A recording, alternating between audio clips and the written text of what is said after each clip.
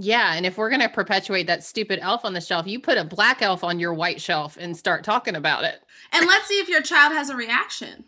Honestly.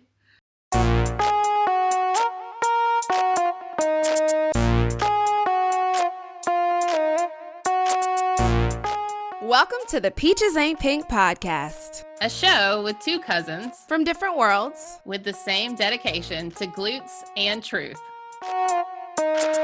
I'm Meredith Atwood, a former attorney turned coach and author of The Year of No Nonsense. And I'm Brianna Belser, a Harvard grad turned TV writer and actor. Leave your expectations at the door and join us. Time to grow your peach.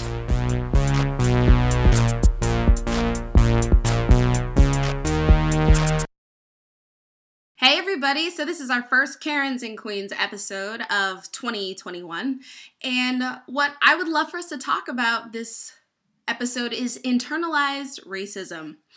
So I'm going to just hit you real quick with some definitions and some jargon so we are all on the same page. Internalized racism is defined as the acceptance by marginalized racial populations of the negative societal beliefs and stereotypes about themselves. So basically, let's go, I'm black. No secret here, so let's talk about the black folks. It would be that black people are accepting the negative beliefs that society has about who we are and our stereotypes. And this is really common, it's very pervasive, and it stemmed out of a conversation that Meredith and I had on a previous episode about whether or not black people, white people, Americans are aware of the fundamentally racist cultural norms that we have. My answer was, hell yes, absolutely, no question. And so the ways that I want to bring this to life. And I think it came up, not to jump all over you, but it came up because I was like, I just think people don't know. And you were like, no, they know. And I was like, no, we don't know. And so and this is such an interesting topic because I'm clueless on, I am clueless on a lot of stuff we're going to talk about. So if it sounds like Bree's talking a lot, she is, because I'm over here and my armpits are sweating. That's like my big joke. My armpits starting to sweat because I'm nervous. But yeah, it is in there, and we have some stuff to talk about to prove it. Yeah, totally. And I think the thing that I'm going to ask everyone who's listening is to use that sort of legal quip that we hear on TV, which is ignorance is not an excuse. So what I found is a lot of times in my experience when I've gotten myself into some sort of a racial conversation or I have been victimized racially is the first thing that people will tend to reply is, well, I didn't know that. Or I don't think like that. And my answer is we have hardcore research, almost 100 years old, that says, yes, the fuck you do think like that, because we all do. So let me hit you with a few facts and figures, okay?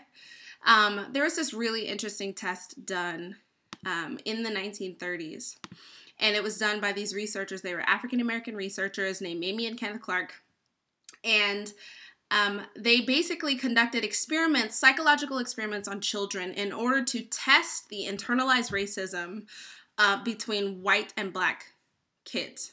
So to what extent have children, I'm talking kindergarten and under, already internalized racist attitudes about black people and white people, even when they themselves are black or white?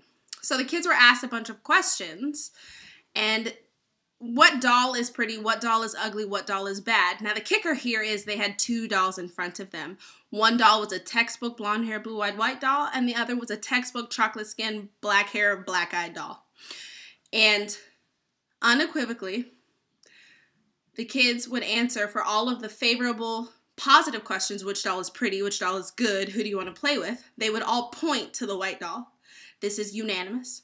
And for which doll is ugly, which doll is bad, which doll do you hate, they would point to the black doll. And the last question that they would ask every single child is, which doll do you look like the most?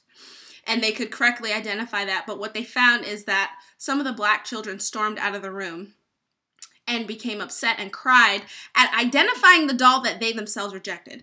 And so here, black kids are already learning that they're bad, they're ugly, they're this and that. And the studies are showing it before they can even read. They understand that there's a fundamental difference in their value. And these research conclusions were actually some of the basis for how the Brown versus Board of Education ruling was overturned in 1954. So we are not talking no new shit. This some old shit. It's an oldie, but it's a goodie, okay? Which is to say... OS. Old shit. Old shit. Get with me. But which is to say... Historically, if you were raised and socialized in the United States, our American culture has built in these values about what it means to be Black and what it means to be white. And you have already got it memorized, ingrained, and permanently operating in your mind before you can even read. So when you have a conversation with someone as an adult, these lessons and stereotypes and beliefs are so ingrained that they've become invisible. But my argument is you still know. You still know. And so what I would be curious about for you, Meredith, as we're just giving this background, is what is your thought on the Dall test and its results? Just like broadly, do you buy it? Are you feeling compelled by it? Do we need to do another one and call bullshit? Like, where are you? Oh, when you told, I had heard it before. I think I had read it in a psychology class, 150 years ago, but promptly forgot it and didn't care about it because, why? Mm-hmm. And so when you brought it up and I read it, what I first thought was, it made me sick. Mm-hmm. It made me sick because we're talking about babies. Little babies who already dislike, and the key of this episode is the term internalized racism. Like at such a young age, we think about, I know in like my coaching practice and stuff, I talk about internalized body image, and like white women can certainly know what it's been like to be fat your whole life because someone at 3 told you were. And right. So to not to paralyze it or parallel it, it's not the same thing, but to understand that can come so very young, and to be about something that is who you are intrinsically, that cannot change, that is part that is in the mirror every day. Right. And it made me sick. It made me like hurt, and I don't think we need to do the test again. I think I totally understand why. And part of the research showed that white people, people of European descent, typically think that it's not appropriate to talk to children about race until they're over like 8 years old. Yeah. When that study shows that they're learning from television, from their parents, everywhere. And because isn't the Dall test, weren't they like 3 and 4? Yes, they're extremely small. Well, I think you've hit on something really key here. Which is to say, if you don't know that racism still exists, if you don't believe that you contributed, you're a proponent, my answer is, if you're American, you do. And one of the ways is this colorblind teaching. I don't see color. Skin color doesn't matter. It's all that we're the same on the inside. It's not polite to talk about race. You are part of the problem. If this is your doctrine in order to educate young people, i.e. preschool children, about racial disparity. Because skin color does matter, and we see it mattering in the way that people are policed. We see it mattering in the way that people get jobs and loans. Now, should it matter? No, but that's the ideal world, and we are in the real world. You know what I'm saying? So, I don't like to talk about how things would, should, could, ought to be until we fully comprehend how they are. Yes. And so that's one thing. If you have ever used a colorblind strategy, just reevaluate that. To tell a child who by 3 has internalized that their whiteness is more valuable, that blackness is devalued, to tell them that skin color doesn't matter is to fundamentally lie to them. And I've seen people get all hippity hyped about telling kids Santa's not real. Or I'm telling kids Santa is real. So let's get real interesting about this. You want to feel passionate about Santa and the Tooth Fairy? Let's talk about some real deal stuff that people will have to reckon with and vote with and pay with and die for throughout their entire American lives. Yeah, and if we're going to perpetuate that stupid elf on the shelf, you put a black elf on your white shelf and start talking about it. And let's see if your child has a reaction. Honestly. Yeah. Oh, and why would they? So the second thing that I think when you ask yourself, or if you're a person who's like, no, I'm not part of the problem. I don't do that. Or I'm not part of this culture. Because it's more of that we as individuals are problematic. It's that we have a culture that is toxic and problematic and racist.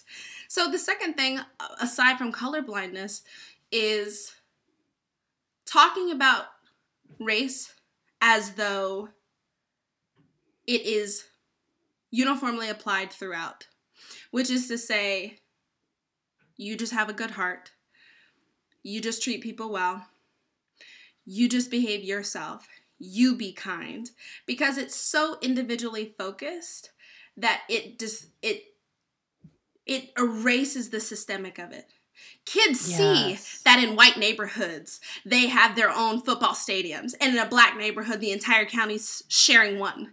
Kids see that the white kids have better books, have better clothing, and have better access to resources within their own communities, to say nothing of how we depict them in television, songs, books, the radio, the media. Kids know when they go to the public library and they want to check out the book that 90% of the protagonists are white. So when you're sitting here and telling them that if they just one-to-one are a good person and that that's all they need to do, that absolves them of the responsibility to be part of changing the collective culture.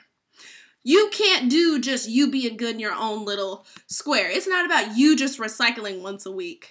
We have to dismantle a collective system that we all participate in and perpetuate day in and day out. Oh, the hair standing up on the back of my neck. My armpits are pouring. No, so many things just hit me in the gut when you were saying that. And it's like, as someone who lives in a white suburban neighborhood, it is so easy to just close your eyes and pretend like you're being a good person over here in your neck of the woods and not pay attention to the entire system that was created exactly for this reason, to oppress. Oh my gosh. So I was too busy listening to you. I didn't even usually I'm like, I know what I'm going to say next. I did want to mention that there's a certain assumption, like when you said that Black kids see that the white kids have more of this and the stadium and the books and the resources, there's a certain stupidity in the white community that like nobody's noticing that. Like Black kids are fine over there. They have schools. Mm-hmm.